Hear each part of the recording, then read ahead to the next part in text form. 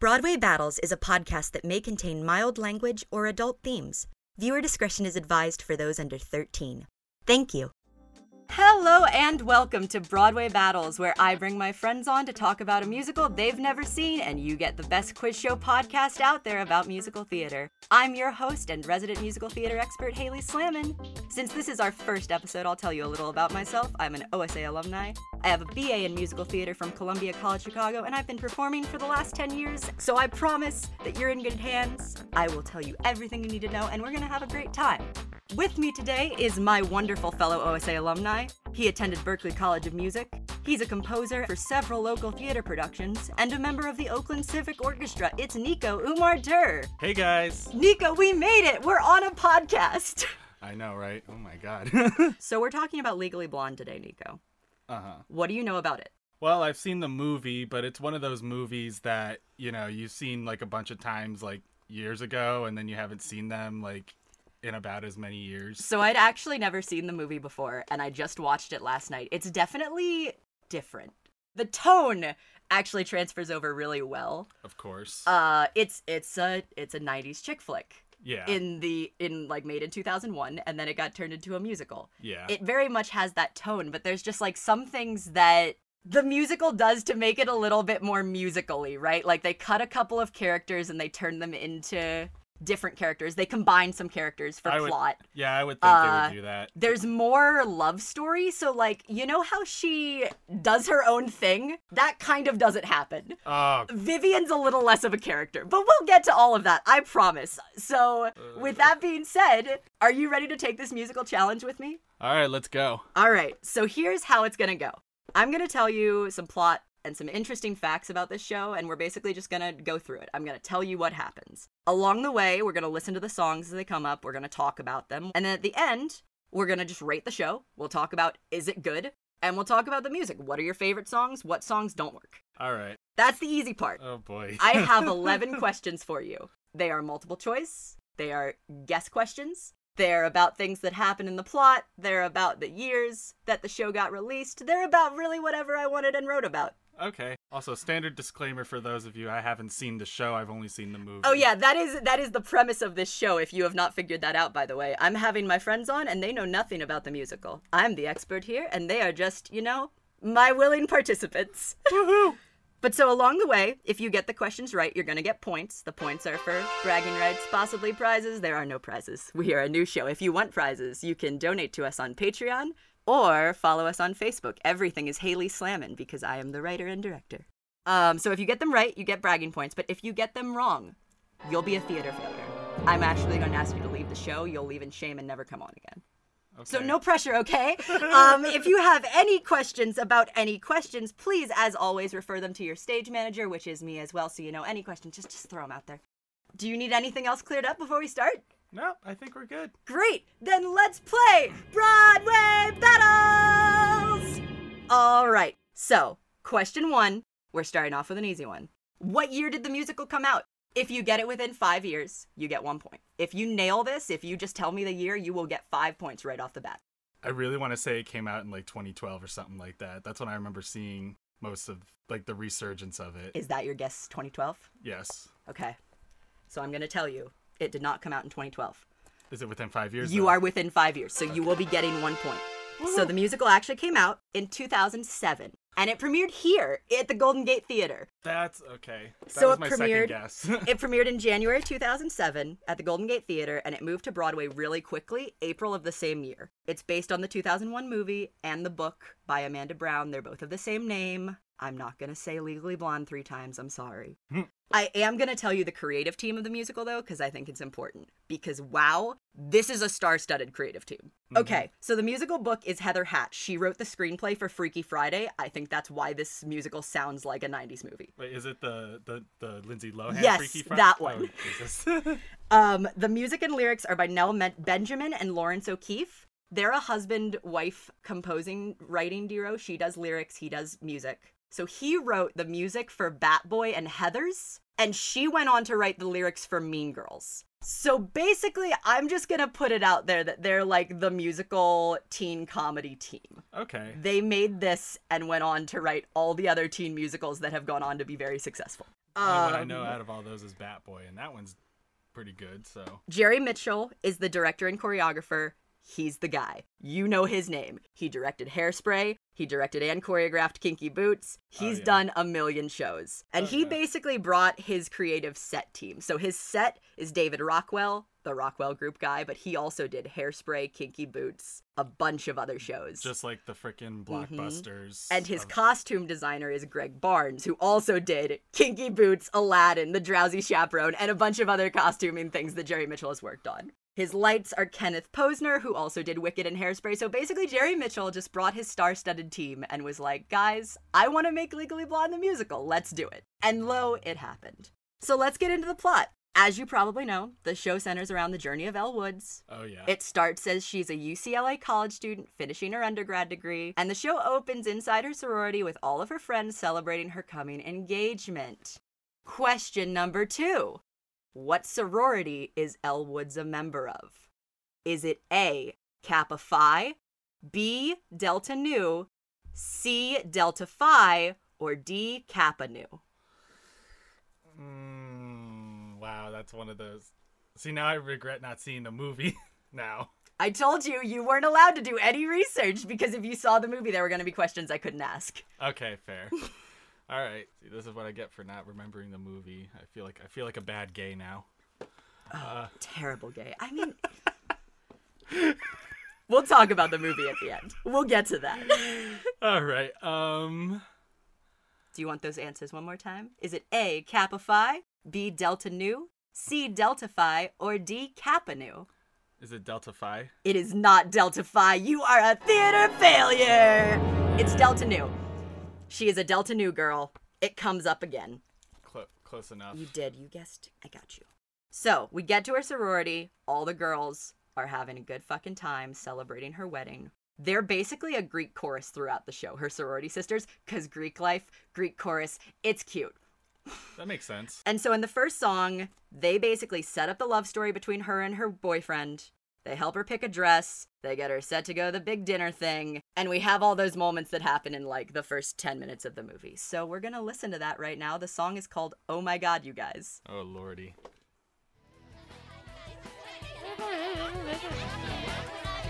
Like, okay, so the girls are nicer than in the movie. Like, her friends in the show are, in the movie are terrible. Well, they talk trash about her. Because they're supposed to be, like, vapid sorority girls. So, but, like, her friends in the sorority are nice. They're just fucking nice. In the musical? Yeah. Okay. It's peppy, right? It's fun. Yeah. So, getting back to the story. After we have her fun little dress scene, she gets dressed up with all her girlfriends. We get to the dinner. And this dinner has a song. And this song, it's pretty good. But it's a little bit of a ballad. It's Warner's song. Warner only gets one song, and this is it. Well, first of all, thank God, because he was a shitty character from what I remember anyway, so... He is the worst garbage bag boy. Okay, actually, no, we're stopping this, and I have a PSA. If you are dating a Warner Huntington III, if you yourself are in a relationship where your boyfriend is telling you that he is finished and he wants to be a senator by 30, so you need to be more serious, leave! He's a garbage bag! Don't do this to yourself. Everyone deserves a better person than Warner Huntington III. You do not need to be an Elle Woods. Fucking AAA grade garbage. Like, he is a garbage boy. Alameda County dump bullshit. So, we have this big dinner with Warner Huntington III. And he basically tells her that he's about to go off to law school. He wants to be a senator by the time he's 30. And he needs someone serious. And that is this song that I'm going to play for you. Let's take some action. He's so smooth. He's like a smooth boy. Smooth fuckboy? Well, if you listen,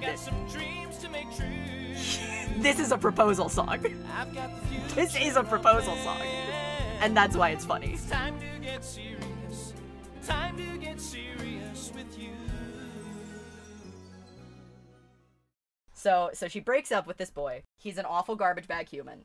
And he's like, you're too dumb. You're not serious enough to be a senator's wife. Deuces. The fucking Kennedy comment, I can't. Less of a Marilyn, more of a Jackie, guys. So first of all, rude. Marilyn was a fucking, like, bad bitch on her own. Marilyn supposedly is the one who screwed a president, so I'm just saying, if you have political aspirations... Yeah, JS. So this happens. Elle sulks in her room for 12 days. She does not come out. The sisters are concerned. There is not as much of, like, an epiphany moment. So in the movie, she, like, sees Warner's brother getting engaged to an ugly rich girl. And she's like, this is the kind of girl Warner wants. There's less of that moment. They don't go to a salon. She basically just comes out of her room one day and one of her sisters maybe tells her that or just tells her something. And she's like, guys, I have a plan. And so during that plan, she basically says, I'm going to go to law school. I'm going to get a sorority sister to help me pass my LSAT. They take out that, like, dumb council advisor. That's not a character. It's just one of her sorority sisters, because sure. Mm-hmm. She gets her dad to pay for law school. She gets accepted into Harvard, and it happens in one song. So we're not wasting any more time at UCLA. We are going to law school. It happens. There's a song called What You Want, and we're going to listen to it. But before then, I have a question for you. We are at question number 3. Elle Woods actually has a 4.0 GPA at UCLA. What is her major in? Is it A, fashion business, B, fashion design, C, fashion merchandising, or D, fashion advertising? Shit, I thought it was, see, because I remember, like, I remember that one twist at the end in the courtroom. I thought it was cosmetology because of that, but now there's, like, fashion. She's definitely a fashion major. Because in the movie, so fun fact, this is a line from the movie that I hate is cut. She makes a line of faux fur panties for her sorority charity auction. And that's in her Harvard application as an extracurricular activity. Okay. Wait, so what were the options again? I will tell you them again. Is she A, a fashion business major? B, a fashion design major? C, a fashion merchandising major? Or D, a fashion advertising major? Design. She's a merchandising major. Merchandise. I have a 4.0 average in fashion merchandising. What makes you think you can do this? What is it? It's a bullshit major. I don't even think fashion merchandising is a major, which is kind of why I think Elle Woods is taking it. Kind of explains why it threw me off. Yep. It's okay, though. You tried. That one was hard. So, we have a song. It's called What You Want. And it's the song where she gets into Harvard. So in the movie, I feel like I should put this out there. In the movie, she sends in a video that's directed by a Coppola. In the musical, she does not send in a personal essay. She just flies to Harvard with her friends and performs a musical number. And that is this. Of course. I'm... What you want, Harvard, I'm the girl for you. And to prove it What is this? we all flew here on JetBlue. Thank you. How much did they pay for that product placement? Everyone admires her, and Harvard should too. This is not a personal essay. No, an essay so boring, No. and so much does not fit. Here's my personal essay. I'm gonna walk in with a marching band. Would Harvard let you do this? Can you get into an admissions office with a marching band? I don't know. Let me call up composer John Adams and ask him. I feel like Columbia would allow this. My school would allow this. Berklee College of Music might. Right? Why do they gotta have a British accent, though? Why can't you give them a trashy-ass Boston accent? That's what everyone else has. No, because we are a posh admission school. We will have violins and British accents, damn it. Maybe on that side of the river, but... But so, like, musically, this show is high energy and pretty well put together. Yeah. So, Elle Woods makes it to Harvard. We're gonna go into another song because it's not a super important song. I'm just gonna play it to you. Basically, she gets to Harvard. Okay, we have to talk about the significant change in the movie first, actually. I'm sorry. So the significant change in the movie to the musical. In the movie, she does not meet Emmett until later, and she doesn't really interact with him at all besides, like, one scene where they talk about their professors until she has the internship. So clarify one thing for Emmett is Luke Wilson, yeah? Is that his name? Yeah, he's the hot guy. The guy, her love interest. The Luke Wilson in the movie. Is his name Luke Wilson? I kept calling him Emmett the whole movie. His name is Emmett in the musical. I literally only know him by Luke Wilson. Okay, so yeah, no, he's not the same boy. She doesn't really, like, get to interact with him until she has her internship in the movie. In the musical, he is their TA. Oh. He's the TA for Callahan's class. Okay. It makes sense. It's just different. Okay. It causes some changes. But the first thing it causes is Emmett does the stupid little circle thing that they do. Right? The, like, let's get to know each other. Yeah. Emmett is the person who leads that. Yeah. And it's a song. It doesn't serve much purpose except to introduce all the characters that you want from the movie and to explain that everyone is an asshole except Elle and Emmett. And so we're going to listen to it because that's really the only thing the song does. But it's a good song. Okay. And it's called The Harvard Variations. Such an academic title. We have definitely gotten into, like, thematically posh music. Some say that I'm a pompous creep. Somehow I don't lose that much sleep. Why They bother really with got- false they really modesty? put oboes Harvard's in. the perfect place for me. That little That's snare so roll. good to know. Welcome to Harvard. What's up? I actually think all of these Sandeep characters are better Agrawal except Ian Dharmadan. Hoops. But you may call me Your Majesty. Oh my god, I love that freaking. Elle Woods has some sassy lines. That was the freaking one of the best lines from the movie I too. totally forgot you Just go like- here. What, like it's hard? Oh my god, this. Yeah, so I wish I had that kind of energy. we finally got into Harvard. We finally get to class. Mm. We do not have any of the other classes. I learned about the Aristotle teacher for the first time watching the movie because she is not in the show, and that is a crime. That is a crime. Bring that woman back and give her lines. I forgot. What did the Aristotle woman do again? So she's basically the legal teacher who is not a shit show. She is not Okay. Callahan. And so she's Elle Woods' motivation. And so at the end of the movie, she's the person who tells Elle Woods not to quit. And she's like, if you're going to let one awful prick ruin your life, you're not the girl I thought you were. And she leaves because she's in the salon. Yeah, so Yes, there's I none of remember that. her. Okay. There's none of that. All of that is Vivian. All of that just becomes Vivian's part.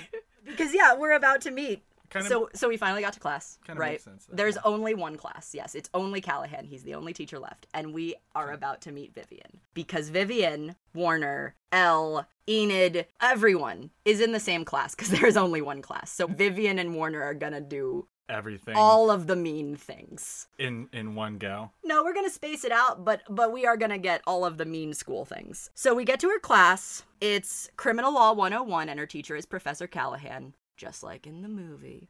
Except he's a hard ass. He is the hard ass. And he actually has a song that is his song that basically tells all the law students, you're too nice, you're too kind, you're too moral. You all need to become sleazebag lawyers. It is called Blood in the Water. Oh jeez. And it is also where Vivian gets Elle kicked out of class because she doesn't do the reading. That still happens. It just happens in Callahan's class. Oh. So that's what's about to happen now. Okay. It's a sexy shark song, and we're gonna listen to it. Not like some baby shark bullshit, hopefully. No. No, because lawyers are sharks. Oh.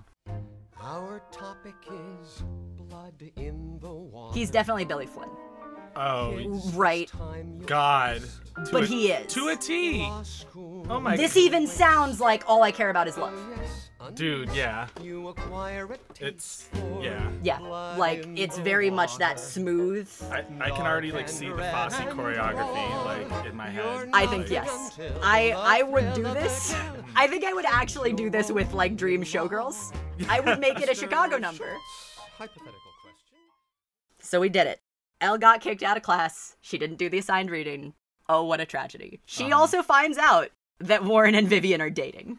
Of course they are. And this tragedy, all of these tragedies, actually cause her to hallucinate the Delta Nu sisters. And the Delta Nu sisters sing her a song to try to cheer her up. It's called Positive. It's a great song. This is definitely when the sisters start becoming the Greek chorus. And basically, yeah, they're just Elle's hallucinations because she misses home. And I think it's really smart. It's a smart way to keep the chorus in the show once you go out of the location. Also, musically, gives you the opportunity to get some of those sick vocal harmonies. Yeah, like, it just gives you a chance to have more people on stage doing big numbers. Like, this show has very few small ballads. So how many girls are in the Greek chorus anyway? It's like 10. It's pretty big. Oh, shit. It's so a pretty big chorus. Yes. It's all of her sisters. So that means we have potentially Eric Whitacre style melodies happening at any potential time. And there are definitely like 2 or 3 that are soloists. Okay. She definitely has like 3 main friends. Okay. And then like the rest of them there are are, just, yes, like... there are some that harmonize, like- but they don't get lines, like individual lines. So would you say it's like, yeah, like you could easily get like 3 or 4, You 5 could probably parts. do it with 4 people, but you could also have as many as you wanted. If you wanted a cast of 15 girls, you could have a cast of 15 girls in that number. Okay. But yeah, so she hallucinates a group of girls, and they sing her a song while she's standing outside the class after class. Aw, okay. It's okay. It's a good song. This is one of the ones that I have a lyric question about. Oh, so boy. we're gonna pause it in the middle, but I am gonna make you listen to it because it's good. Okay. Keep it positive as you pull her hair and call her whore. You can take Honestly, I'd say the same shit. You know, I feel it. Her friends are good fucking friends, right? So like this scene kind of happens in the movie. She goes and calls her friends. Yeah. And they're getting married. Like they're getting ready for her friend's wedding and ignore her. Oh, yeah. Like, no, her ghost friends are here just fucking killing her. Yeah. twice my size. Who's got a plan B? Me. Shake that junk. Unexpected key change. Look, junk shaking is enthusiastic and requires a modulation. Okay, Oh, boy. so you just heard Elle sing the line, "Girls, I'm positive that we've taken this too far. No, I'm positive." Which of these is the correct lyric to finish out the line? Oh, Jesus. A, this is Harvard, not a stripper bar. B, now I don't even know where they are. C, that I'll never be some legal star. D, that I shouldn't try and key his car. Once again, the line is, "Girls, I'm positive that we've taken this too far. No, I'm positive. A, this is Harvard, not a stripper bar. B, now I don't even know where they are. C, that I'll never be some legal star. Or D, that I shouldn't try and key his car." Ugh. All right, that's... Am I good at writing lyrics? I think I am. Yeah, you are good at writing lyrics, because I'm just like, now I'm really trying to think of this. I'm pretty sure all the people that actually know this musical are gonna freaking kill me, like, by the end of this whole thing, but... Never. No killing allowed. This is fun.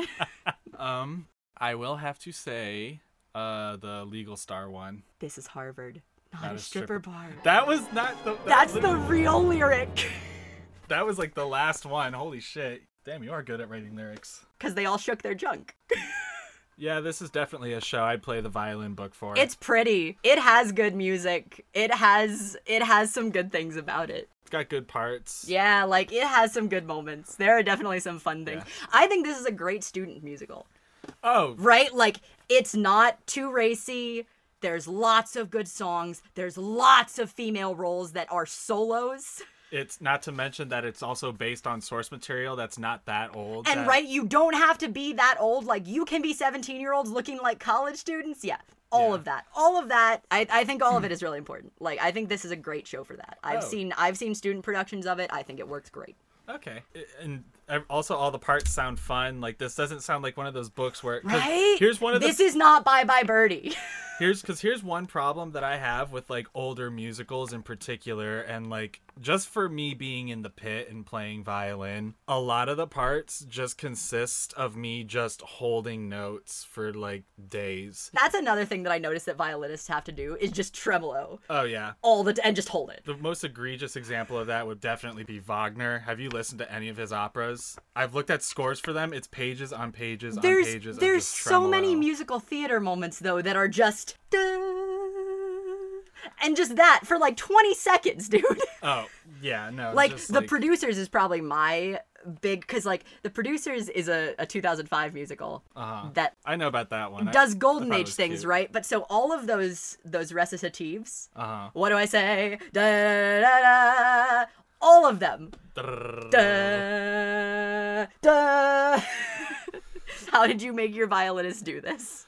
But so, Yeah. we're getting off track a little bit. Back to the show. Yeah. So she gets kicked out. She sings this song with her little ghost Greek chorus, and it doesn't cheer her up. And so she basically decides, I can't be a blonde anymore. Blondes are too much fun, and I need to be serious. So she goes to look for a salon, and she finds the Hair Affair, run by Paulette, who is our beautiful, wonderful belt her character. She's our comedic lead. She's the best friend. Bless. And she gets some good ass songs. So Elle comes to the salon and she tells Paulette, I can't be blonde anymore. Change my hair. I want to be serious. And Paulette says, that's a terrible idea. Why would you ever want to not be a blonde? So Elle says, like, I've got this boy, and I love him, but he wants someone serious, and I need to be serious, so make me a brunette. And she tells Elle, you know the number one reason behind all bad hair decisions? Love.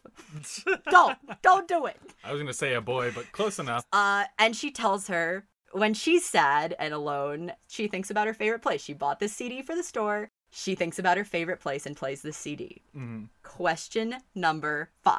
Oh boy. What is Paulette's favorite place on Earth? Is it A, Sweden? Is it B, Ireland? Is it C, Jersey? Or is it D, Los Angeles? This is what I get for not seeing the movie. This is not in the movie at all. It's not? It is not in the movie at all. It's not. Okay. Okay, now we're getting to the hard questions. This is the title of the song, by the way. Whatever title you pick will be the title of the song. Part of me really wants to say Jersey. A, Sweden, B, Ireland, C, Jersey, or D, Los Angeles. I don't know. For me, it's a toss-up between those last two. But I don't know. I really want to say Jersey because I feel like that's a good thing. Like, that's a very Jersey? Paulette thing to say. The answer is actually Ireland. Okay. Yep, I thought Paulette would say Jersey because she seems like a Jersey girl. Yeah. I'm so sorry. You're good. But yes, so Paulette's favorite place is Ireland, and she's gonna sing you a song. She's gonna sing you a beautiful song. So let's listen to it. Isn't that relaxing? It's called Celtic Moods. Oh my Like, God. I'm convinced that Paulette just bought an Enya album. For those of you that can't see, I'm like face palming hella hard right now just because. No, because I had a friend that was into like folk music, especially like Irish like folk music, and he'd send me a bunch of recordings like this, and I'm like, Jesus. Ireland's clearly a metaphor. Yeah. Okay, now I got 2 questions.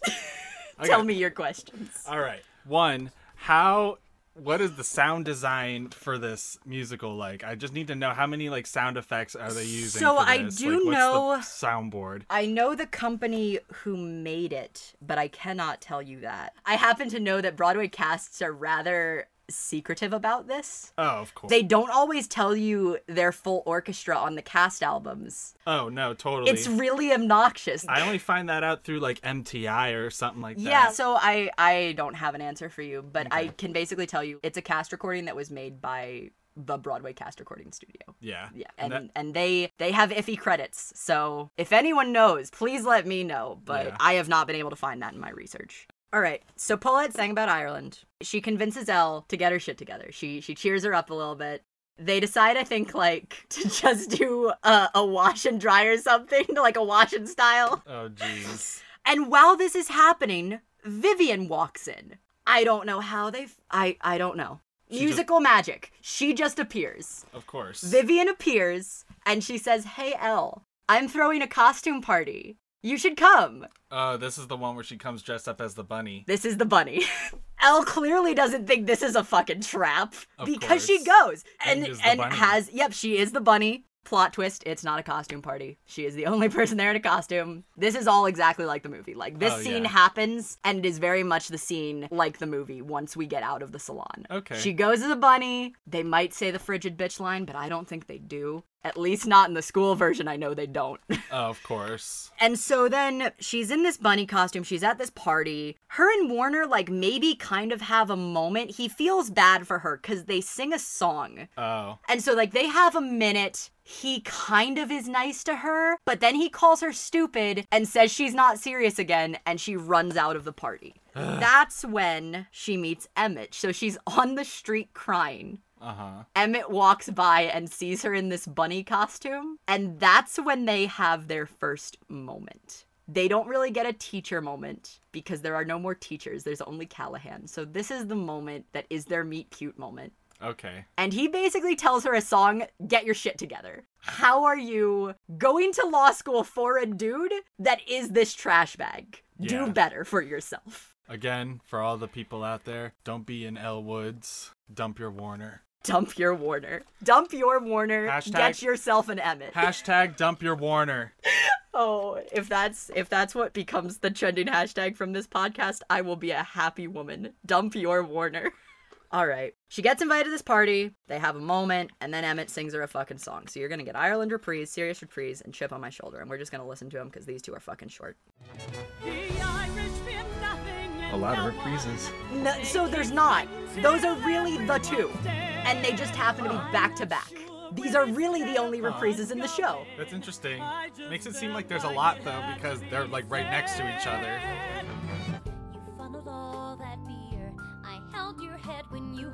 I wish that she realized he was a trash bag on her own. This is my least favorite thing about the musical. Where are your law books? Well, I know they're here somewhere. You know, See, like, I wish she just did this. I wish she didn't do this. Yeah, like, I don't like this part. I wish she just did this. Although, you know what? Low key, that was me. Wear a hat. Spend some time improving what's inside your head. So we did that. Elle gets her shit together. Emmett helps her. They all apply for the internship. Everyone does the thing. The 4 people who get it are Enid Hoops, Vivian and Warner, and Elle. Of course. And so what happens is Elle is the last person to get there because she doesn't think she's going to get it. And so what she actually sees before the list is Warner proposing to Vivian on the spot once he finds out that they both get the internship. And so Elle is heartbroken and almost walks away without looking at the paper. And then she sees she got it too. And that validation is the best thing that she's ever felt. And she sings a whole damn song about it, shits on Warner, calls her mom, and dances into intermission living her best life. Ooh, good. Act 1 finale. This is the Act 1 finale. We get the internship and we go off into the happy little intermission sunset. Okay. Before things get a little too real. So yeah, this is her, I guess I would call it an achievement song. Not the I Want song. The I Did It song. Okay. It's called So Much Better. It starts sad though, because, He just proposal. sees- yeah. Proposal. I really hoped, Warner. It starts in a dark place. Right? Because she has not given up on him yet. Uh-huh. This is the point she gives up.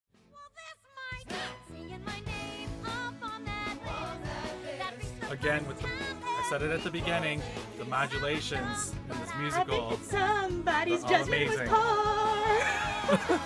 Yeah, whenever I'm sad about a boy, I really try to listen to this song. God, now I wish I knew this musical when I was in high school.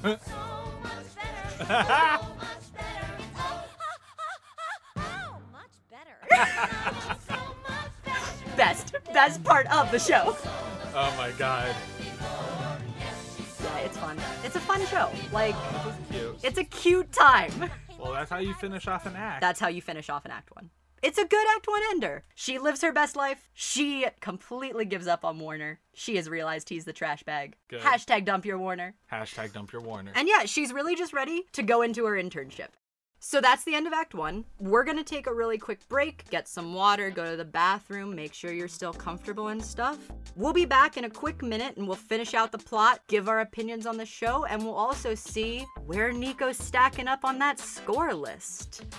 Probably pretty shitty, honestly. You never know. And you've still got plenty of time left to answer some questions. See you back here at the end of our intermission.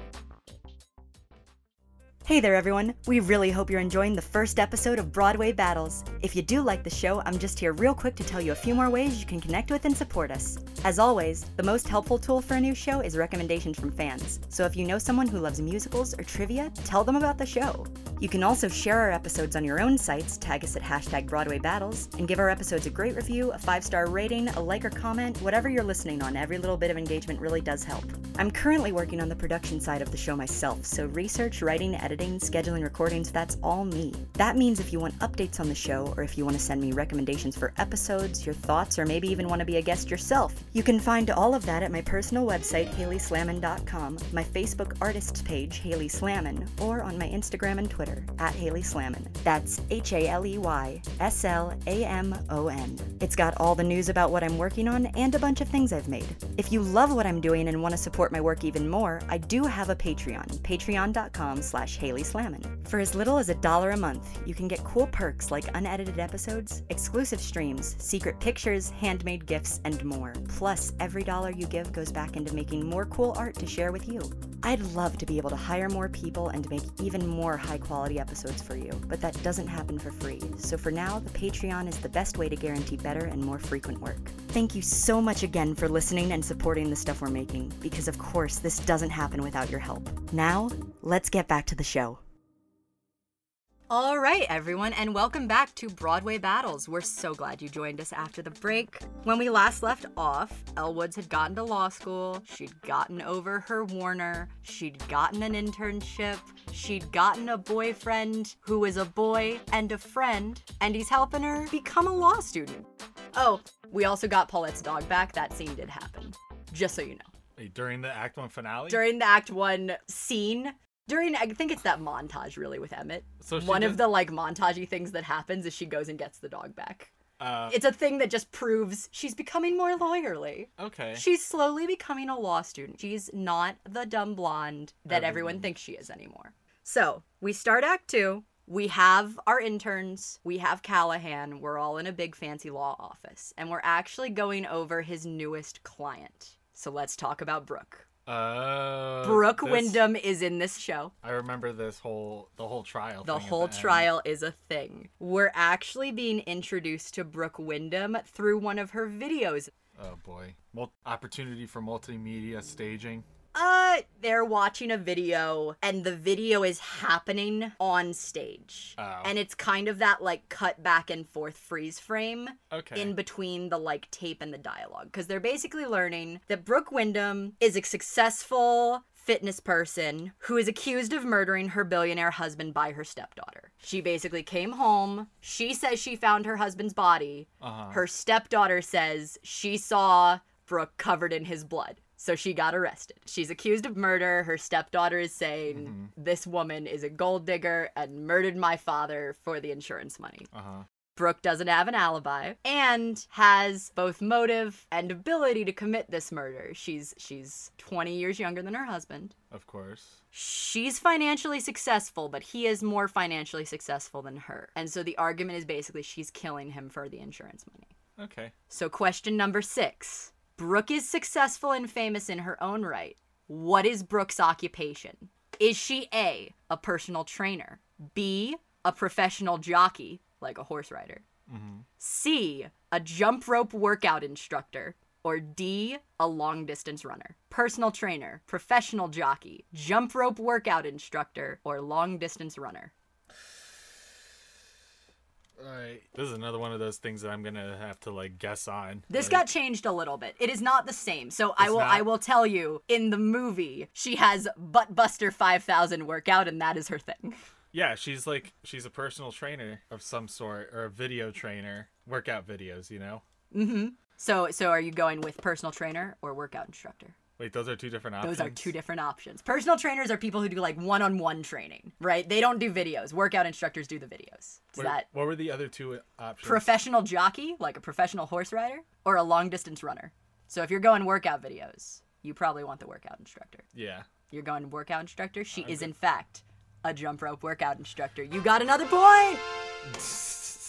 By the way, you're at 2 points. So if you want to get some more bragging rights, you might need to. But you have 5 questions left, so there is plenty of time. Oh, boy. Okay. I told you I was getting this kind of... You're doing fine. Out of 11 questions, if you didn't know any of them and you got 2, I mean, meh. All right. That was question 6, and so you've gotten 2 out of 6 right just by guessing. That's not bad. All right. So...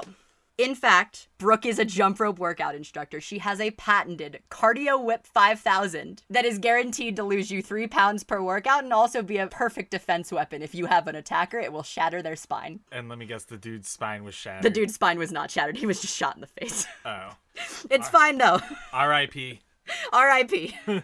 So, Brooke's husband gets shot. She's covered in his blood. Stepdaughter sees it, accuses her of murder. There is no gun. She does not have a gun on her, but she's covered in his blood. Elle obviously thinks that she's innocent. Right. Everyone else doesn't. And Elle is like, I want to help her. She's also a Delta News sister, and I'm a Delta News sister. I gotta help this woman. I took her workout. I just don't think she's capable of doing this. Well, that makes sense. And so Callahan is like, you're a fucking idiot.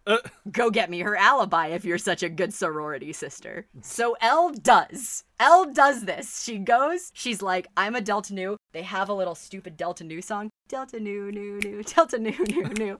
And it's not on the album, but that happens in the show. She sings her the little sisterhood song in jail, and that's how she convinces Brooke Wyndham to tell her alibi. Because they're sorority sisters. Mm-hmm. And they always will be. So Brooke Wyndham's alibi is that she was a fitness instructor who, on the day of her husband's murder, was getting liposuction. And she can't tell anyone because it will ruin her career. In the movie, there's a line that says, women aren't able to have this ass naturally. Oh, yeah. And it's great, right? It's like so she can't be a liar. She can't ruin her business by giving this alibi. She says she'd rather go to jail than ruin her reputation. And Brooke's like, save me, Elle. And Elle is like, okay. We'll do it without your alibi. So she goes, she tells everyone, I got the alibi. I won't tell it to you. I can't do that. I promised her. And everyone is super mad at her. And everyone also blames Emmett. I don't know, because they're friends? Because everyone else hates her, and Emmett's the only person that's nice to her, so clearly they also should shun him. Yeah, I don't know. It's fine, right? It's high school shit in college. Yeah, but so all of that happens. Brooke gets a great song. Brooke gets a song that's called Whipped Into Shape, and it's her workout video song. This is the opener for Act 2, and they also discuss how they're gonna win her case, basically. The best that we can be. Yeah. So grab your cardio whip 5000. Cardio whip 5,000. Yeah, so they do jump rope tricks on stage. This is really why this happened. Shit. If you're singing like that and jump roping. Yeah, she sings this whole song jump roping. God damn. Yeah. I'd be dead after 4 bars. Things that Jerry Mitchell does well. Dancing choreography with props are really his thing. All right, so that's Brooke's song. We go and get her alibi. Mm-hmm. We have a good time in the jail. Do the Broadway workout, everyone. Do the Broadway jail workout. Yeah, have you ever noticed that like a lot of big dance numbers in musicals happen in prison? Oh yeah, huh? Hairspray, Chicago. This. There's several. They're in there. So we go to the jail, we come back, we've got our alibi. Sexy, though. And yeah, so everyone's mad at Emmett and Elle because they won't tell Warner or Callahan or Vivian or anyone the alibi. Of course. Emmett's a little mad. I mean, he's not mad. He just doesn't understand. Right. He's like, why? And Brooke is like, I gave my word. And Emmett's kind of like, I respect that. Yeah. But it kind of sucks. So Elle wants to cheer him up. And he's helped her a lot, and she wants to help him. In the show, he's a lot more schlubby. Like, so in the movie, he's suave. Yeah. He is put together. In the musical, he's still like a third-year college student. He's kind of like a dweeb. No, he's really just, he doesn't have time to care about how he looks because he's going to school and working 2 jobs. Okay. He does not give 2 shits about his appearance. That is why he tells Elle to use shampoo and conditioner in one, because he doesn't care. Yeah. And he doesn't care what anyone thinks about him. But Elle really wants to help him out. And as a lawyer, you kind of gotta be put together. Yeah. So she helps him out. She tries to cheer him up. And she takes him to her favorite place. Question number 7. What is Elle's favorite place in the world? These are your options. Does Elle take Emmett to A? Does she just take him on a long drive in her convertible? B, does she take him to a department store? C, does she take him to Paulette's salon? Or D, does she take him to the Harvard Library? Long drive in the convertible, a department store, Paulette's salon, or the Harvard Library. What you taking, Nico? Why do I feel like it's the salon? You picking the salon? I'm picking the salon. It's not the salon. It's not the salon. She takes him to a department store and gives him a makeover. Of course it's a department store. Of course she takes him to a department store and gives it a makeover. Like, once I said it, you knew. I did know, but Yep. I still guessed like a freaking dingus. You know, it's okay. It's good to take the bold guess sometimes. Sometimes it's good to take the bold guess, but today it didn't work out for you. Yeah. But you're still going to listen to a great song. So it's a win-win anyway. Because, yeah, she takes him shopping, she gives him a makeover, and she sings him a really cute little duet. It's called Take It Like a Man. That's what she said. That's what my boyfriend said last night. Department stores in Boston are particularly unremarkable, too. Wow. Maybe Elle just knows. Elle knows the good stores. All right. And then she buys him everything. You helped me. I'm giving you a makeover. And yeah, he gets really hot. I look like Warner. Yeah. but it's just me. But I'm not a trash bag boy. So this number is when they go to the department store, right? Uh-huh. In the movie, none of that happens. They go to a spa to interview the mother, the murdered guy's ex-wife. Okay. And she basically calls Brooke a two-timing slut. Like, she basically says she's stooping the pool boy and everything.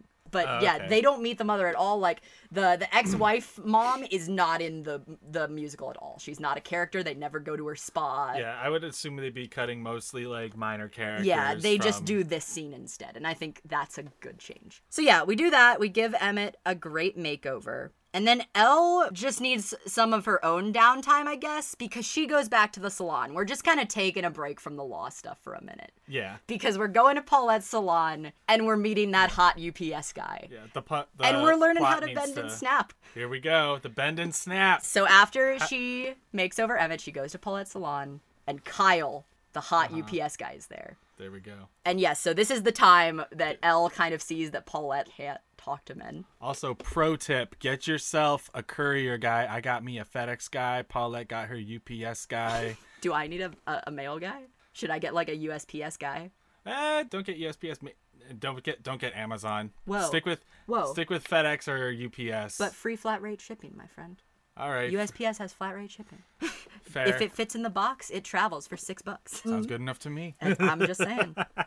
So Paulette can't talk to this hot UPS guy, and Elle wants to help her out. So of course, her and her magical Delta Nu sisters are gonna teach this woman how to bend and snap. Oh. Yes. So all the ghosts fuck with Paulette. I mean, so it's several people. There are UCLA sorority sister ghosts, but there are also just people in the salon. Like in the same way that she teaches the entire salon to bend and snap, that kind of happens. Oh yeah, it's a group number. Yeah, it's another group number, and it's fun. I don't think Bend and Snap is gonna be the song you think it's gonna be, but here it is.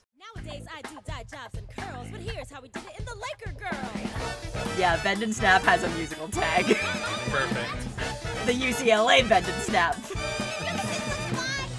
And a little sassier.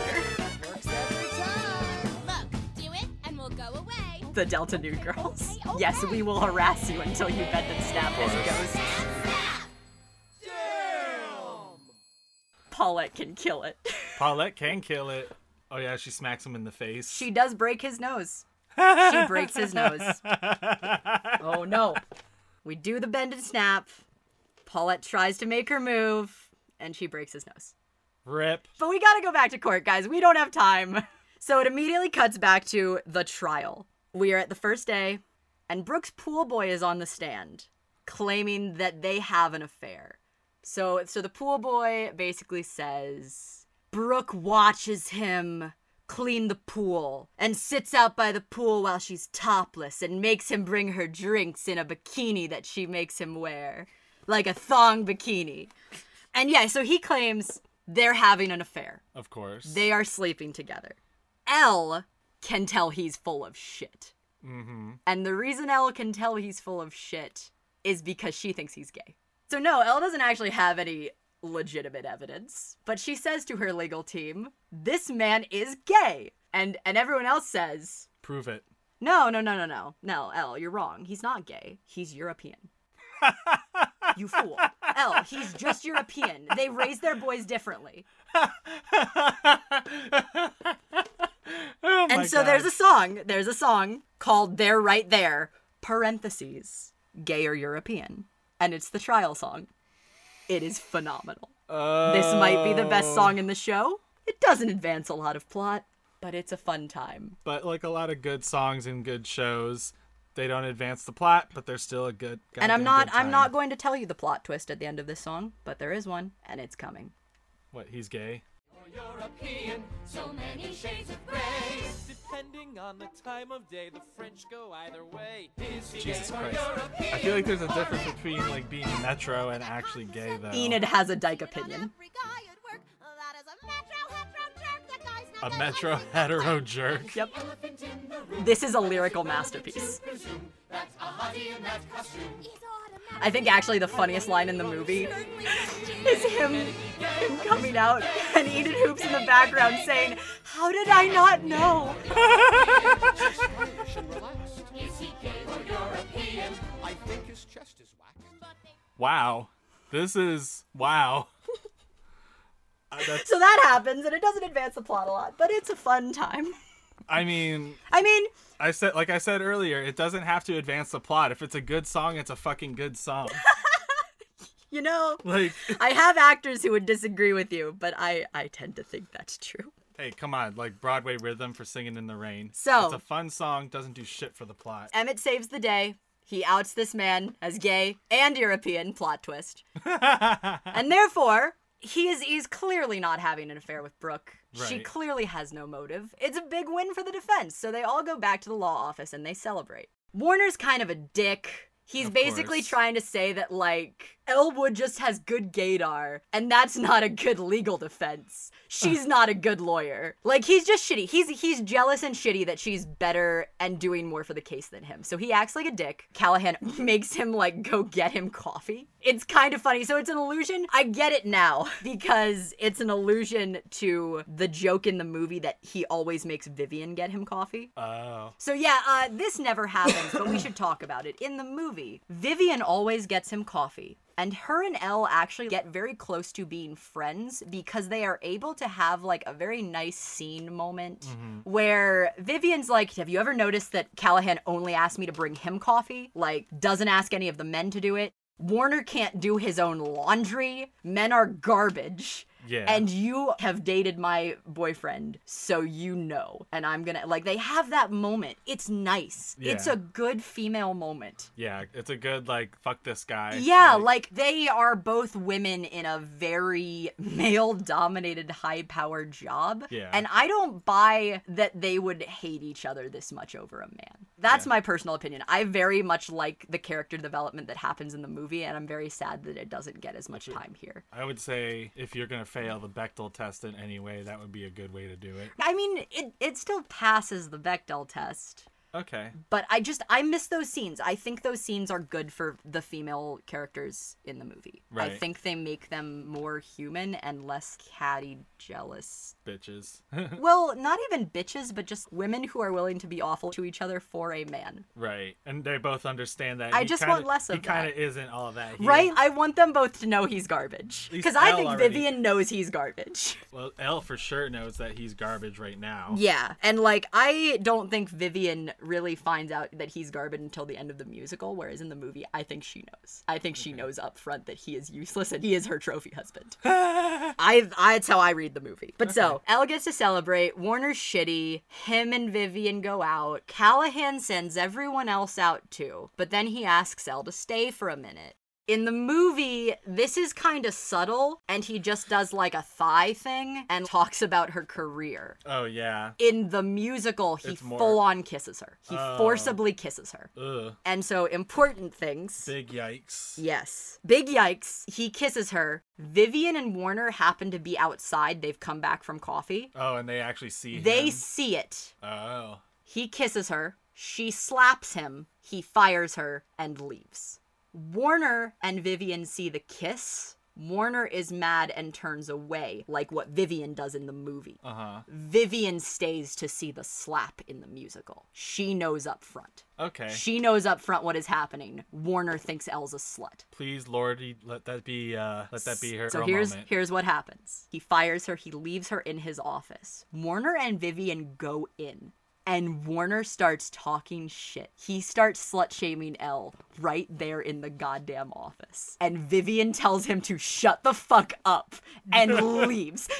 She basically just takes him and drags him out. But Elle is like crushed. Right. Because, one, she thought she was good at this lawyer thing, and Callahan only hired her because his relationship with his wife is on the rocks and he wanted a piece of ass. B, Of course. the person that she was in love with, Warner, is now slut-shaming her and thinks she's a stupid blonde who just slept her way to the top. 3, she just got humiliated and assaulted in front of her colleagues. She is done. Yeah. So she goes back to her dorm, she packs up everything and wants to leave. She wants to go home, she wants to drop out of school. She sings the ballad Legally Blonde. Emmett comes and tries to stop her and tells her he loves her, but it's too late. And she leaves anyway. This is the only ballad in the show. It's really pretty. Okay. And yes, this is also the title number. This is Legally Blonde, the song. Wait, Where are you going? Looking at it like from a music theory perspective, like it's very wandering. Like I would say the constant modulating would represent something like she doesn't know what to do now. I also would argue, so there's a lot of instruments coming in because she's getting lots of different feelings. Oh, yeah. So like there are more and more instruments coming in because she's having like more and more thoughts about this. Like, ooh, there's a different level of this. Yeah. What about love? This is cute. This is good theme use. Oh yeah. This is like textbook musical theater. They're on a door. They're on two sides of a door. It's really cute. It's a good scene. This is straight out of some Amelie shit. Amelie stole this number. Oh yeah. Cause you know that I'm so much in love. So Elle sings her ballad. She says goodbye to Emmett. He tries to tell her he loves her, but she's not really hearing him. She goes to Paulette's salon to say goodbye and to thank her. And who magically shows up again but Vivian? Also Enid Hoops. The two ladies. What, do they just like hang So out they with really, each other? well, so they're all working together. They're all the interns. They're the 3 female interns. Right. But I don't know how they find her at the salon, because Vivian also finds her to invite her to the costume party there. I don't know. Vivian just has a tracking device on Elle. Musical theater. She just convenience. follows her from the dorms. She sees her drive away and she's just like, I'm gonna follow Elle wherever she's going. I don't know. That's my headcanon. Okay. That's what I believe, guys. So what? Both of those girls are basically just Javert or something. Yeah, like that? kinda. Vivian is Javert. But so Vivian shows up and is like, Elle, I saw Callahan kiss you. You can't leave. I have decided we're cool. Good. Yeah. So at least that whole aspect of it. Like And so them- this is kind of their female moment. I don't think it's as strong. So yeah, again, so what happens in the movie? Only Vivian sees the harassment and she leaves before she realizes it is not consensual. So the person who shits on her, it's her instead of Warner. And that makes much more sense because she doesn't give a fuck about Warner at that point in the movie. She Yeah. doesn't care what Warner thinks. She's actually friends with Vivian. And so for Vivian to turn around and be like, what a fucking slut, you should just sleep with the jury, then we're sure to win the case. That hurts her way more than Warner shit-talking her. Right. And so then when she goes and tells Emmett, Emmett is the one who tells Vivian. Vivian doesn't find out until much later, and she's like, oh, I fucked up. Okay. I made a mistake. Like, she doesn't even get to fix that. She just screws up and feels bad about it. Okay. But yeah, so in the musical, they don't make her do the bad things, and they also get her to save the day. So she comes in, she sings Legally Blonde remix, not reprise. She pep talks Elle, they go back to the court. Wait, what do you mean? How is it different? Like, what's the difference between a remix and a reprise? It's a remix. It's not a reprise. So say the track listings. So saith the track listings. And I think it's unto because there's me- more songs. I'll tell you, it's a completely different song. It's not a ballad. But still, like, I don't know. I don't have a good answer for you, but it's a remix. here's my argument. Good Morning Baltimore. The Is- reprise of that is a ballad, is it not? So yeah, but it only uses the same musical themes. I believe this has more musical themes. So Good Morning Baltimore is the big song and the reprise gets cut down. Legally Blonde is the main song and the remix gets added to. All right. You'll have to see, because Vivian the comes play. in. What are we going to do? We're going to go back to court. We're going to fire Callahan. We're going to take a case. We're gonna kick some ass. We're going to have a costume change, lead a parade, go to court, and win a trial. Woo! But this does have one lyric question in it, so I'm going to have to pause it at some point. But here's Vivian's part. So listen up. I see no end. You know, I will to say what I you're give props. I give props to That's only it. songwriters that can write a melody that works Prove it to well, me, both now slow and show fast. everyone what you can Not the do. same lyrics at all, so it's not really a reprise. Cool, so question 8. Vivian sings, but I see a star. You're my new muse. What is the compliment that correctly finishes the line? Is it A, you're gonna keep making news? B, you're not someone they can use? C, you've got the best freaking shoes? Or D, you've got such cutting edge views? Gonna keep making the news, not someone they can use? Best freaking shoes or cutting edge views, Nico? What you going with? What was the first part of the question again? But I see a star, you're my new muse. What finishes that line?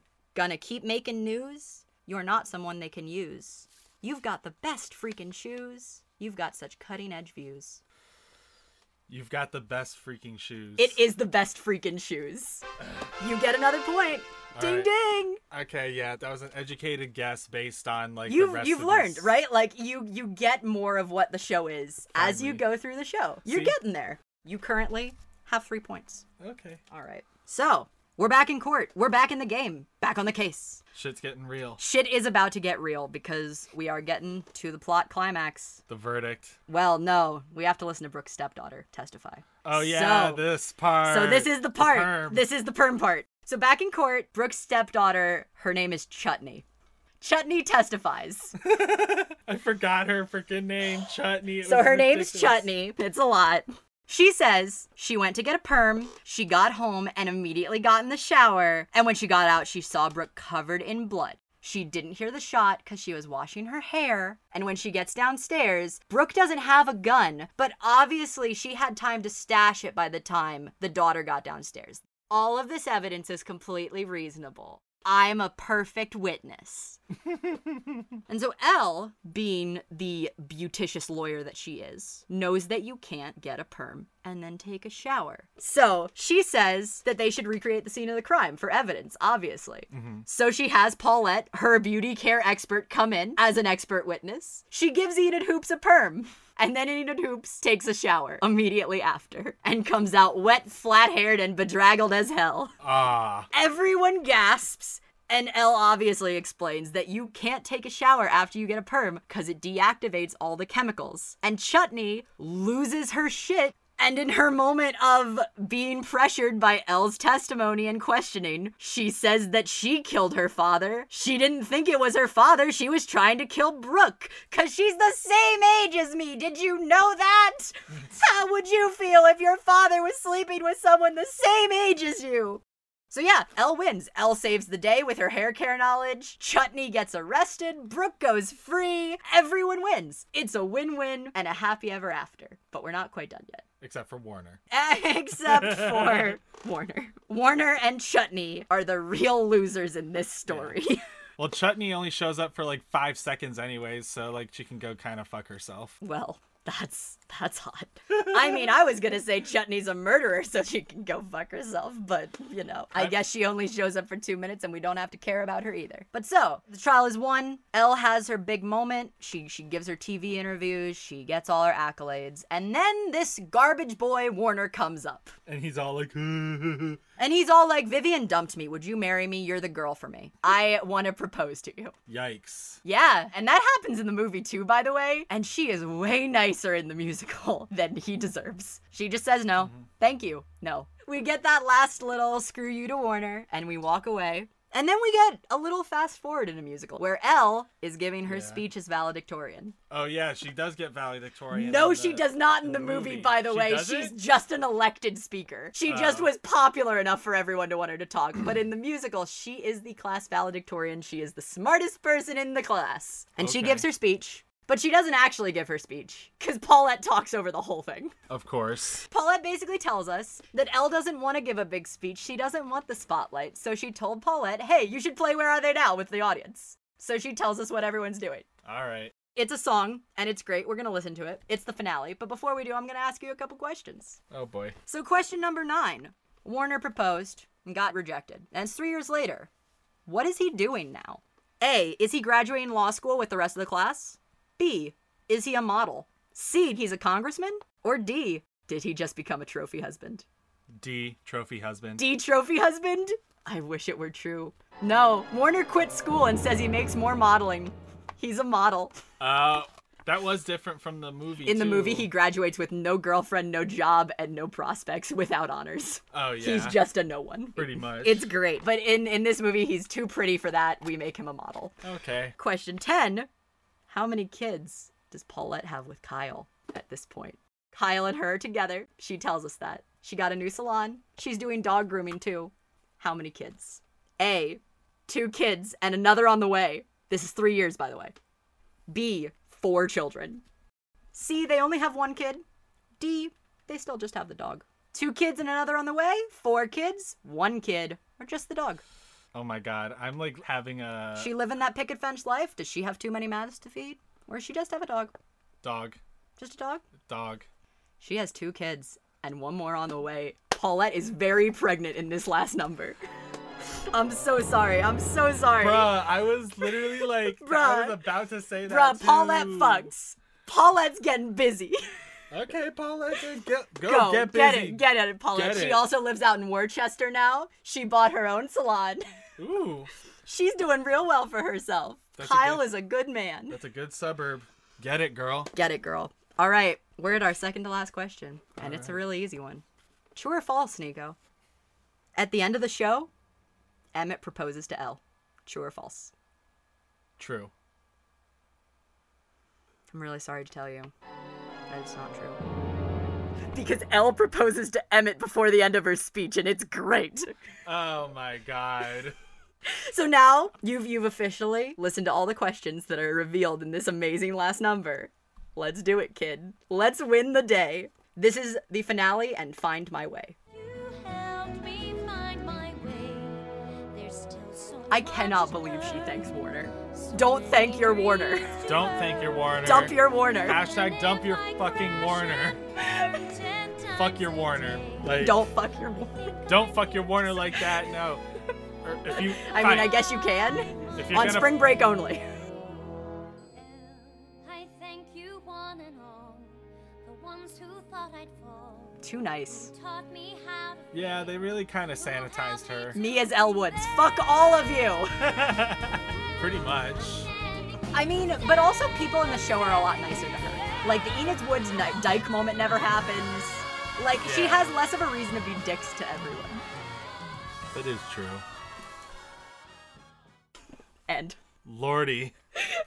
That was... You made wow. it. We did it. So yeah, Elle proposes. Everyone lives happy ever after. And you made it. You made it. That is the end of the show. Whew. So I have one more question. So this came out in 2007. It did get nominated for Tonys. But for what? No, so this is a two-part question. Oh, God. Both of them are worth 1 point if you get within 3, 5 if you nail it. Oy. Part 1. How many Tonys did Legally Blonde get nominated for? And how many did it win? Remember, if you get within 3, because so there aren't that many Tony categories, so I need to make the ranges a little smaller. If you Right. get within 3, you get a point. If you nail it, you get 5 points. How Okay. many did it nominate? How many did it win? That's your last question. And then you are done, I promise. God, I feel like it was nominated for, like... I feel like it was one of those that was nominated for, like, a double-digit amount, at least. Just because it was based on, like, a... I see your smile. I'm gonna let you reason it out because I can't spoil it, right? I know, you can't, but... Yeah, But no, I hope- like this rationale. I'm listening to you talk it out. I'm assuming it is a double-digit amount because it's based on, like, a successful property. First of all, like, that's, you know, for it to be based on a property that you already know is going to be successful. It's got killer everything, like, you know, music, orchestrations, vocals, everything.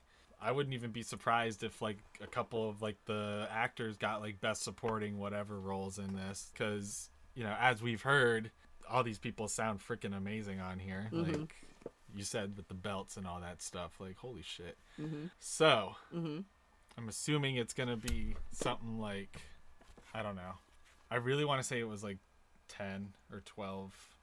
You gotta pick one. 12. 12. How many did it win? Okay, this is another one that's just going to be a stab. Like, Yep, you just gotta guess. I mean, that's Yeah. what the game is, Nico. It's okay. You 8. know? 8 or 7. 7. Yeah. Okay, so you guessed 12 won and 7, or 12 nominated, 7 won. And I'm really sorry to tell you that you were not gonna get any points Because they were extremely wrong. because it was nominated for 7 and won 0. So let me tell you about this show as far as critical success. That is... It did not have one.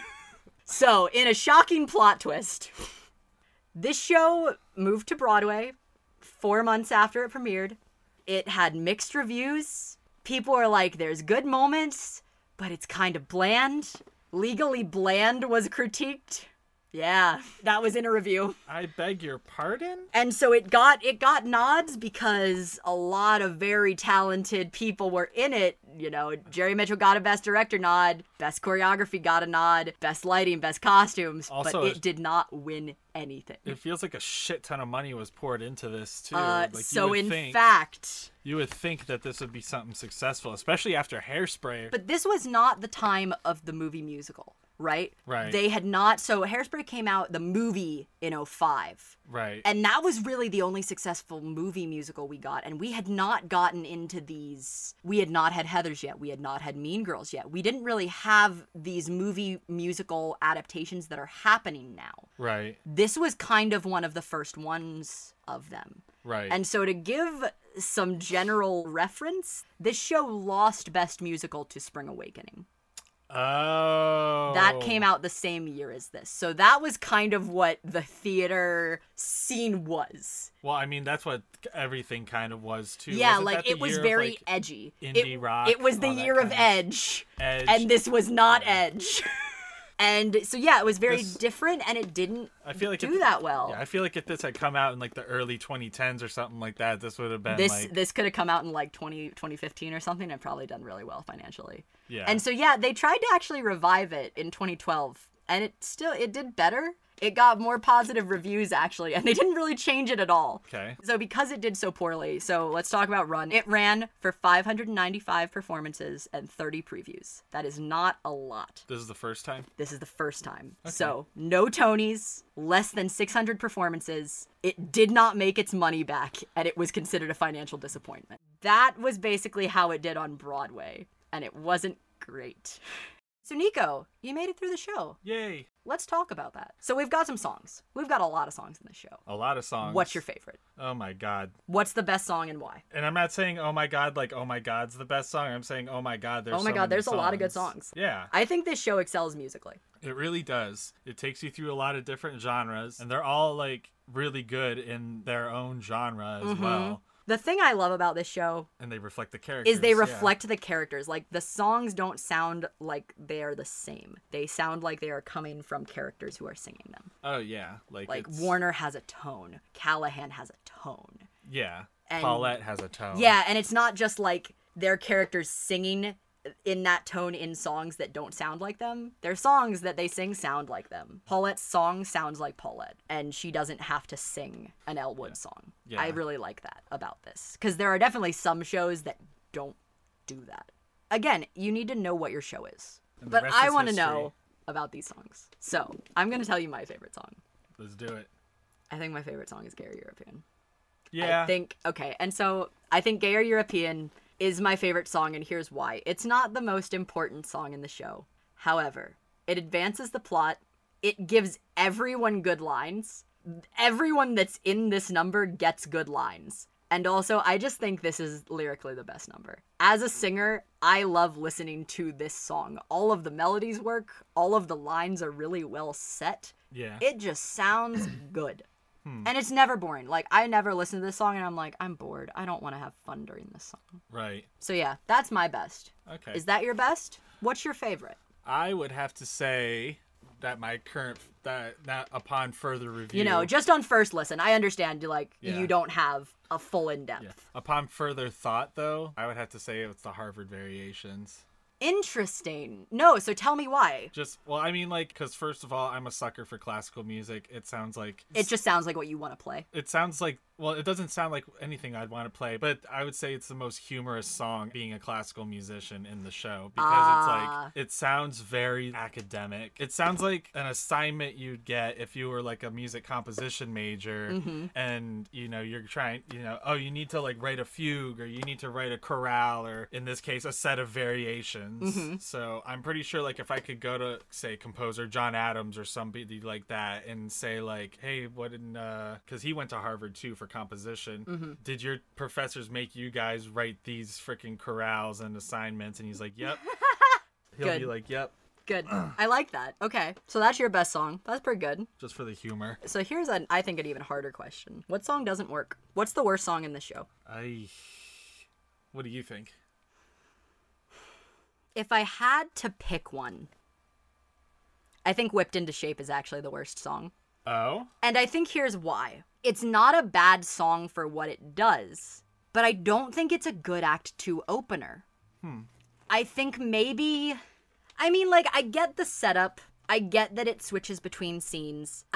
Because it is a song that is starting and stopping anyway, and it's not the most melodic because it is so exerting, right? She cannot be belting like crazy because she is jump roping. Right. So because of all that, it doesn't feel as high energy as where we left. It shouldn't. You shouldn't start in exactly the same place as where you left off. Right. But it feels like such a big energy drop that I'm not sure it works at exactly that place in the show. Like, right, it's not a bad song. I wish Act 2 had a different opener and that song were number 2 in the Act 2. Yeah. That's kind of what I think. But you can tell me if you agree with me. You can tell me if there's a worse song. Maybe it's the reprises. I don't know. Nah, because there's a lot of shows that I've played that have reprises that don't deserve them. I mentioned earlier that, it had a lot of reprises, but now I see that They're just back to back and it feels weird. Yeah. Yeah, I know. It's just like, oh, we need to have reprises, so let's just shove them in here. There. Now it looks like we have a bunch of reprises. And I guess you're not a musical if you don't have a reprise. Like, of some I think sort. maybe you cut the Ireland reprise and you just have the serious reprise. Or maybe you have, because they both work. I understand what they both do. It's just weird to have 2 1-minute songs back to back with each other. Okay. So maybe it's that. I don't know. But now that I'm thinking about it too, I would have to agree with you on the jump rope song. Musically, it is weaker, but that's because they have to. It's a dance number. It's a dance number. Yeah, and so I get that. I do. I just don't know if it opens Act 2. It's again, Hairspray also does this, by the way. Maybe this is just Jerry Mitchell, because Big Dollhouse does this too, and I don't think that's a great number either. I don't think that's a great Act 2 opener. Then you're gonna have to tell Phantom not to do Masquerade. I mean, hot take, Masquerade isn't a good song. Okay, fair enough. Especially not in the movie. All right, we're getting back to Legally Blonde. So we talked about worst song. It's definitely whipped into shape. It's still a good song. It's just like a 5 as opposed to a 7.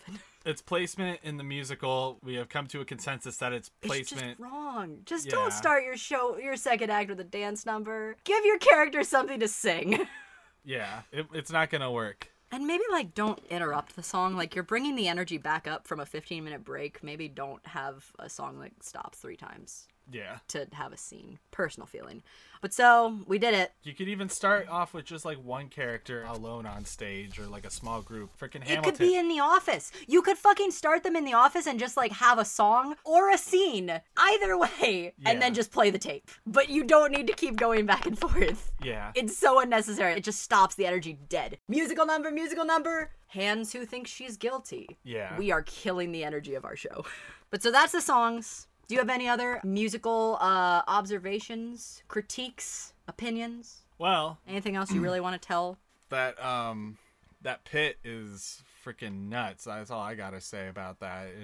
That sounds like the kind of show that I'd be willing to play. Honestly, the last show that I played that I actually had fun in the pit for was The Little Mermaid. All right, local companies, if you're doing Legally Blonde, you heard it here first. Nico Umardur wants to be your violinist. Hire him. Basically. So that's the music. Let's talk about the overall. Okay. What's this show 1 to 10 for you? Let's see.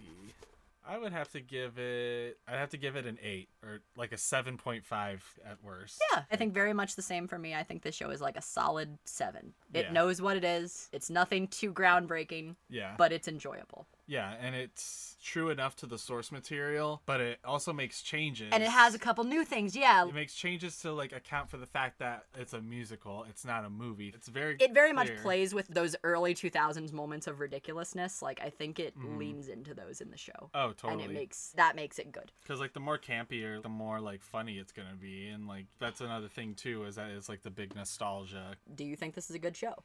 It really is a good show. Right? I think it's a solid show. It knows what it is. Yeah. It does that well. Yeah, and what it leans into, it's really effective all around. The genre changes, everybody's voice, already we're dealing with some amazing actors, but beyond that, parts themselves are very well written. Mm-hmm. We were griping earlier about some characters being cut from the show, but ultimately, for a stage production, I think a lot of cuts they made are actually good. We don't want people getting 5-minute cameos for no reason. Yeah, you really don't need musical cameos. So, I've got one more rating question for you, because I think it's actually an important question. Would you go see this show if it were playing? And part B, how much would you pay? Would you pay a full Broadway ticket price? Or would you pay a community theater price? I am of the opinion that some shows you cannot really see done to full at community theater levels. Well, yeah. Lion King is one of those. Phantom is one of those. Yeah, because they're dependent on... Big budget shit. Yeah. They're dependent on the set or costume. Yeah. And they cost millions of dollars to do well. Yes. So, like, those are shows I think you have to see on Broadway. Yeah. Or you have to pay for a touring production. Yeah. Because, right, like... The only musical I actually saw on Broadway was Phantom, and Phantom really fucking worked. Like, all the effects were just like, holy... Phantom definitely works better if you see it live. Yeah. I have mixed feelings about both anyways, but I will say that that is the most impressive use of, like, theater money I I've think ever Andrew Lloyd seen. Webber just does spectacle. Yeah. Like, he does $1 million shows. So how much would you pay for this show, though? Is So- this show worth a Broadway ticket? I wouldn't say that it's worth a Broadway ticket. I'd say a touring company easily. Maybe not a community theater, but like a regional theater or something like that. If I would go to San Jose or something like that, you know, because when I saw Hairspray, it was done in San Jose, but it was really good. See, wow, I even think that's kind of bougie for this. So I'm going to be honest with you. Really? I don't think I'd pay more than $50 to see the show again. Really? I don't think I would. And I'll tell you why. Why? There's nothing in this show that you need $1 million to do. Oh yeah, That there you really need is. it. The only things you really need to be worried about are sound effects. You really need a competent cast. That's really what you need. And Yeah. and honestly, That sounds about right. I don't even think that this cast is that demanding. Like, vocally, there's belty parts, but you can find a good mezzo-soprano belter in community theaters. That is true. There are lots of women like me working in community theater. Yeah. I even would make the argument, you can see this show as a student production, and it does not lose a whole lot. Yeah. You can see the student version of this show, as I have. It holds up. You lose a couple of the racier lines, you lose a couple of, like, the very fun dialogue quips, but as far as, like... It doesn't seem like a show done by children when children do it. It just seems like fucking college kids. Yeah. Yeah. That's what it's supposed to be. Yeah, Like, I think it works. I don't think you need to see the $1 million production of it. That's my personal That's opinion. fair. If you want to, you totally can. Like, the sets will probably be superior. It's not just gonna be, you know, a college dorm. that's the only reason why I'd want to see like a touring production of it first. But yeah, honestly, you can go see the MTV version if you want that. Like, the MTV version is the Broadway stage production. And so, honestly, I think that version holds up, and I don't think you need to pay $100 to see this show. Just go watch it. All right. I totally get that that might be me seeing it, so I was really curious what you thought. Okay. Right? Like, I've seen it, so I might not be right on my price points. Someone else might be like, no, this is a $100 show. Okay. Haley, you're wrong. If you think I'm wrong, you should tell me. Please comment. Okay, Nico, guess what? What? We have officially made it through my outline. You were at the end of the show. Woohoo! Nico, congratulations. You made it through. You did my musical challenge. You now know about Legally Blonde the musical. You can tell someone authoritatively Woohoo! that Legally Blonde is a pretty good show. Nico, I'd like to thank you so much for coming on and having a good time with me. This was really fun. I'm so happy. I'm honestly, like, really happy that you took this experiment on with me and, like, were the person who was willing to come and take the plunge and try this out. I could not be happier. No, this was fun. It was a Yeah, lot did of you have a fun. good time? Would you tell people that they should come do this with me? Oh hell yeah. Yeah. This is good. I feel like I'm a pretty good time. So, Nico, tell the people, since, you know, you took all this time to be a beautiful guest on my show, tell them where they can find you. Tell them your socials. Tell them what you're doing. All right, you can find me on Instagram at N as in Nancy Umardur. That's about it for right now. That's Dur with 2 R's, D-U-R-R. Yep, and that's about it right now. Facebook's probably gonna come sooner or later. I just gotta update a couple more things. I just finished playing violin for Singing in the Rain at Three Crosses over in Castro Valley. They do musicals like 3 times a year. You could usually find me in the pit for that. I'm also playing in a string quartet later next month. I could probably send the link for that to Haley once we finalize our We date as can well. definitely plug some show dates for you. Yes, both Nico's Instagram and if he gives me any links for his shows will be in the description for this. If you want to check them out, they are down there. Also, Oakland Civic Orchestra is starting their season up again. I'm playing violin in that too. I think I'm principal second this time. Golf Yeah. claps, golf claps. Very impressive. Pretty impressive. Good to know. That's gonna be a good time. Those concerts are free, so yeah, those are free concerts every Sundays at 4 usually. That's about it. Where? Tell them where. Oh, Do this marketing thing. You're a professional. Come on. those concerts are usually held at Lake Merritt United Methodist Church. It's literally on the bank of Lake Merritt in Oakland, like around where First Street is. So just look that up, Lake Merritt United Methodist Church.